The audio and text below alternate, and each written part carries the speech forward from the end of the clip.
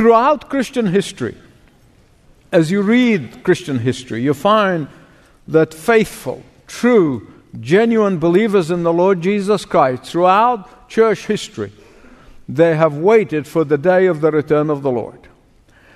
All have looked forward with anticipation of our Lord's coming back. True, genuine, faithful believers in every generation were motivated to live righteously and look forward to the day of His return. Here is an interesting observation, at least on my part.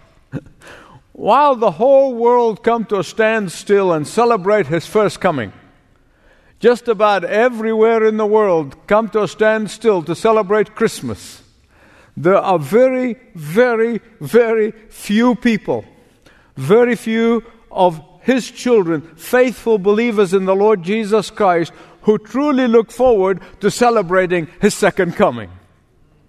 That shouldn't surprise us.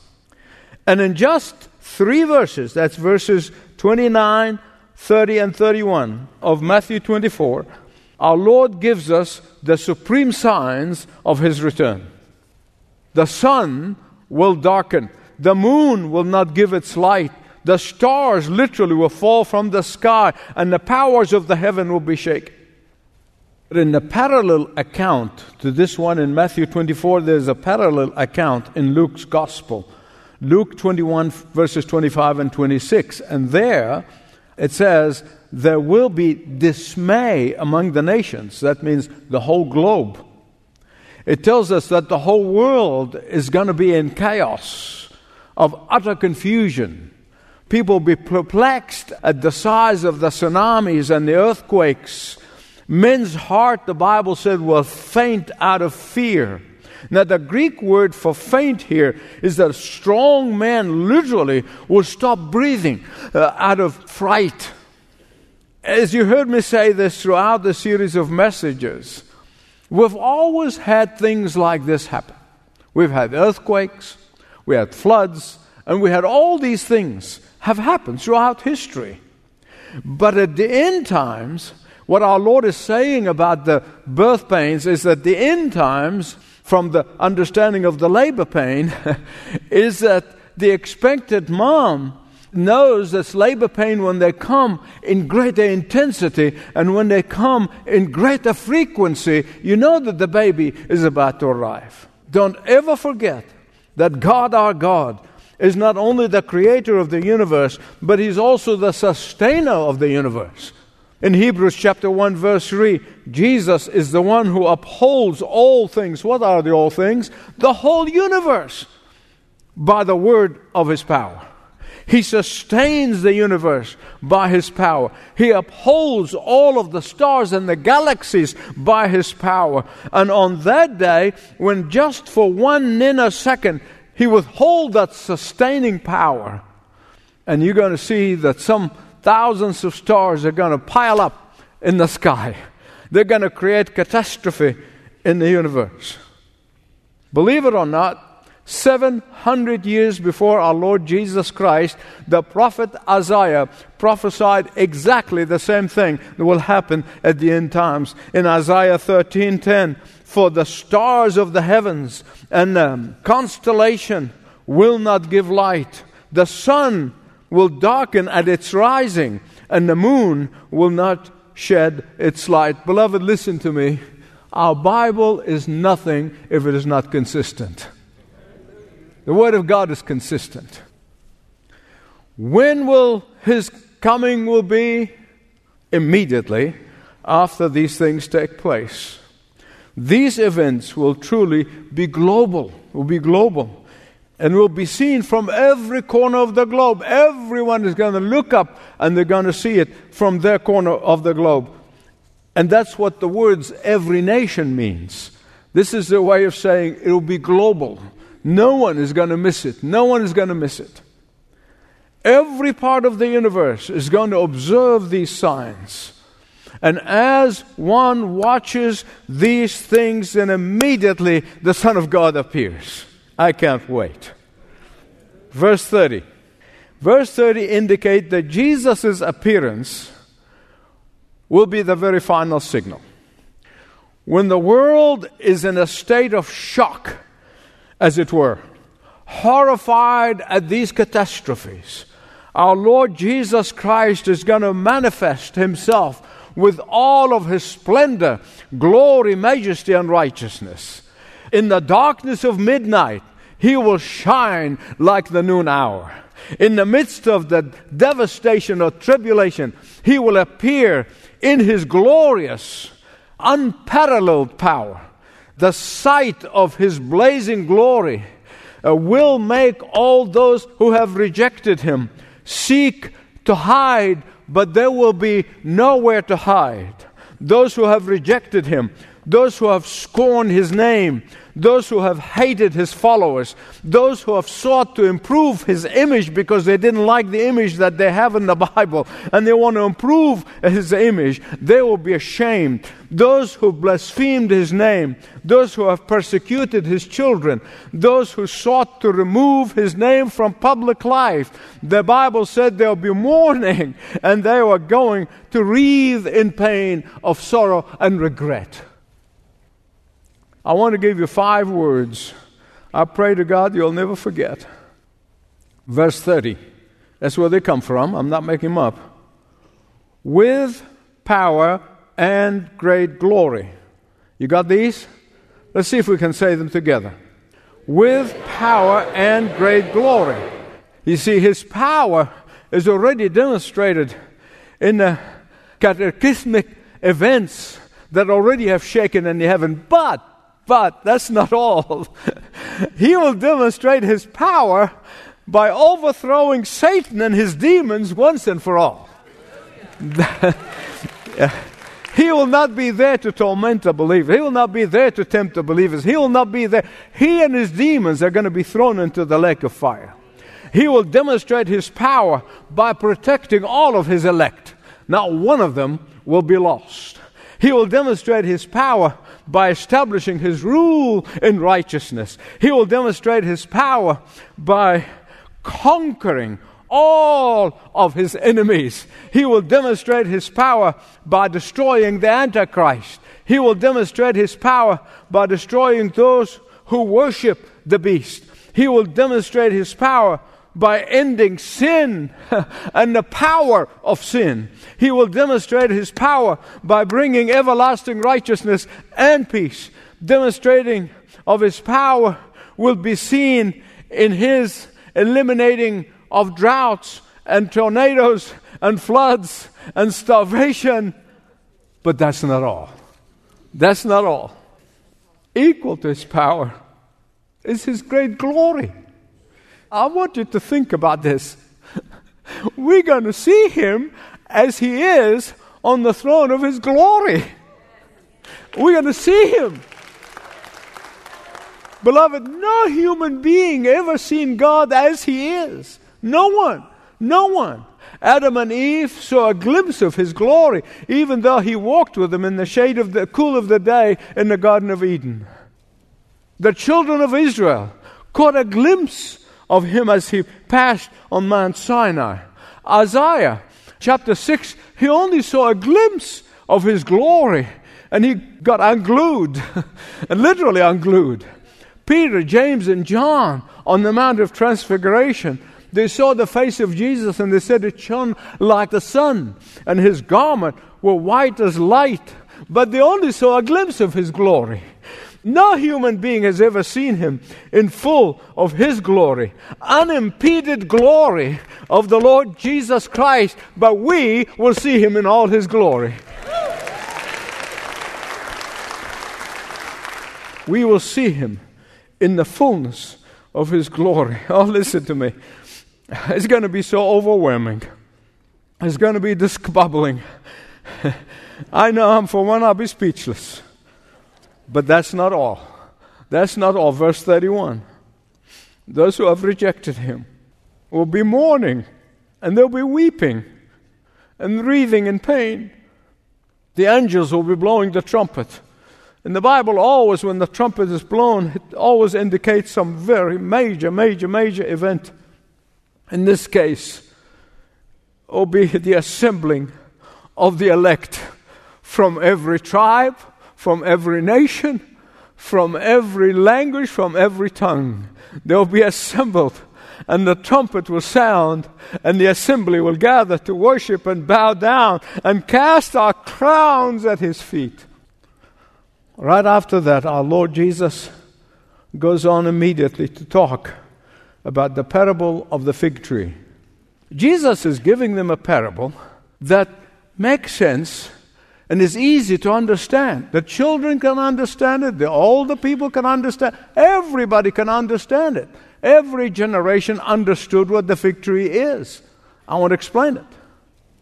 In the land of ancient Palestine, modern Israel, fig trees are everywhere. More than olive trees. Fig trees, every backyard had a fig tree.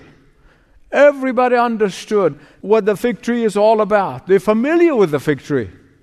And the fig tree often used in the Bible to illustrate one thing and one thing only, and that's where our Lord is illustrating in the same vein. What is it?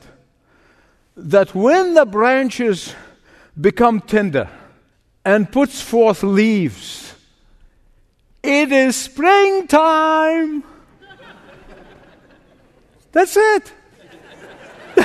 I told you, it's so simple.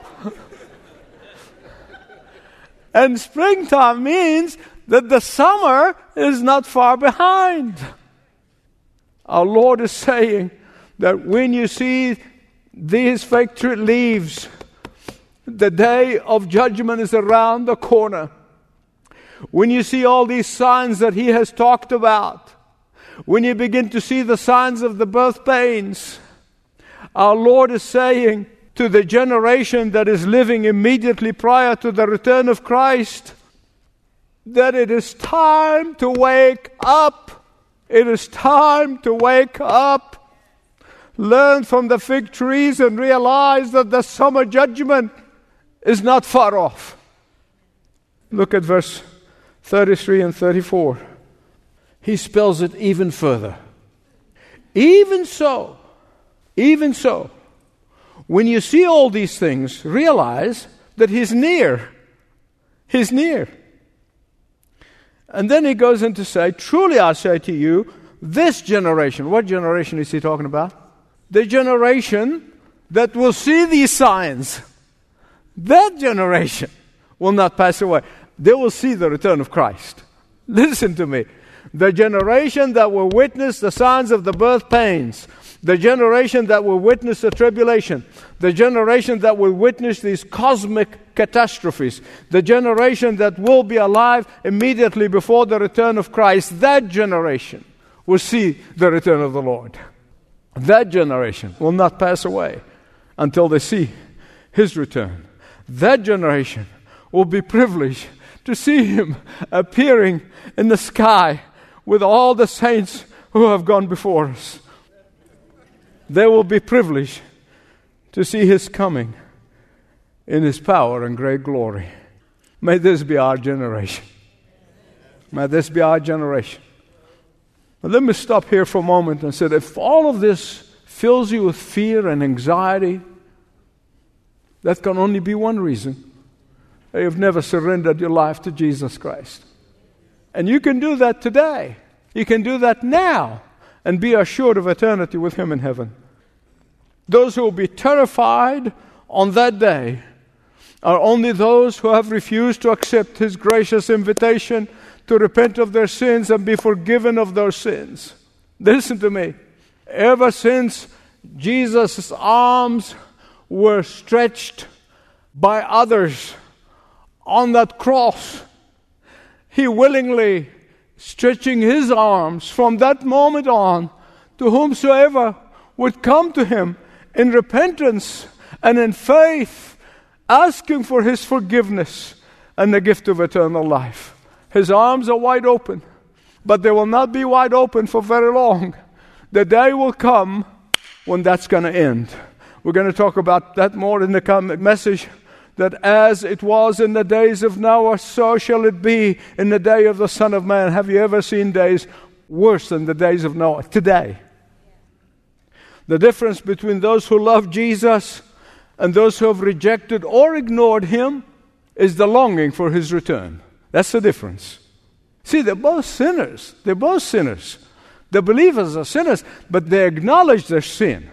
But they also acknowledge that desperately need the Savior to save them from their sin. The non-believers don't acknowledge their sin, or if they do, when they get caught. You see them on television, right? When they say, well, I'm not perfect. When the cameras are running, well, I'm not perfect. But in their mind, they really are. They actually refuse to acknowledge their need for a Savior. They think that they're good enough for God, and that God has no choice but to accept them as they are. Listen, I talk to non-believers all day long. I know what they think. Beloved, I want to tell you, this is the height of arrogance. This is the height of pride. The number one reason why people don't come to Christ is pride. Certainly, they'll be terrified on that day, according to Jesus. Those who cursed him will have gnashing of teeth. Last words in this passage, as if our Lord making sure, just making sure. Look at the last words here in this passage. Heaven and earth will pass away, but my words will not pass away. This prophecy will happen, will take place. The universe will fail. The galaxies will collapse. The stars will fall from the sky. Earth will be burning. And yet, what Jesus had prophesied will be fulfilled, just like he prophesied about the year 70 AD happened. In the last message, I left you with saying the two things I do is while I work every waking hour, I keep my eyes on the signs of the birth pains. And the second thing I told you I do is pray for revival. Why? Because the very next verse, 36, we're going to see that in the next message. He said, no one knows the hour. Nobody knows the hour. So we live every day with expectations. And so I am waiting with expectations, but also praying for a revival, praying for an awakening. Nobody knows the hour. So I want to conclude today by giving you a motivation, a historic motivation to pray for a revival. America has experienced dark days before. Perhaps not as dark as these days, where people actually taking pride in their sin. Perhaps not as dark as these days, when there is such utter disregard to the Word of God and hatred. Perhaps not like today, where so many people, experts, so-called experts, are predicting the eclipsing, not just of America, but the Western civilization and the rise of China. Perhaps not as today, where there is a complete moral decline, but nonetheless, there were dark days in America. Immediately after the War of Independence, a great victory, I always tell you, be careful, because Satan has an opportune time. And the moment after great victory, that's his opportune time. And that's what happened as a nation. The moral fiber and the spiritual condition of America were in a tailspin. Alcoholism was rampant. Crime was on the rise. Church attendance had plummeted. John Marshall, the Chief Justice of the Supreme Court of the day, had written a letter to James Madison, the father of the Constitution. And in part, he says in the letter, the Christian church in America was too far gone ever to be redeemed. End of quote. Thomas Paine, one of the intellectual leaders of the American Revolution, predicted, he said, Christianity will be forgotten in America within 30 years. A poll that was taken at Harvard University among the students, they found not one single student believed in Jesus. Not one. On Princeton campus, the vast majority of students were engaged in what is back then called the filthy speech movement. In Williams College, students held mock communion and blasphemed the name of Jesus. In New Jersey, students burned Bible in a public bonfire. Crimes was rampant. Women were afraid to walk out in the street. In 1794, I want you to remember that date, okay, because it's important. 1794, as the new American nation was sinking into godlessness and depravity, a Connecticut pastor by the name of Isaac Backus began holding prayer meetings in his church. One purpose: God send a revival. Later on, Backus formed an alliance with 24 New England ministers with the goal of praying regularly for spiritual awakening throughout America. They called that prayer series a concert of prayer. Remember, that was the year 1794. In 1798, churches throughout the 13 former colonies were holding prayer meetings, confessing their sins and pleading with God for a revival. An amazing nationwide revival broke across America, and especially on college campuses. My beloved friends, change can and will happen when God's people repent of their sin and turn to Him. Revival starts with repentance, and repentance starts with us. Not the outside world, not the government, not the political parties, not society, but us. When God's people repent of their sin and turn to Him and become fervent in prayer, then watch out. Watch out. Watch out. God is going to move among His people. Thank you for listening to this message from Dr. Michael Youssef, Bible teacher on Leading the Way. Learn more about the global ministry of Dr. Youssef and Leading the Way by visiting ltw.org. That's ltw.org.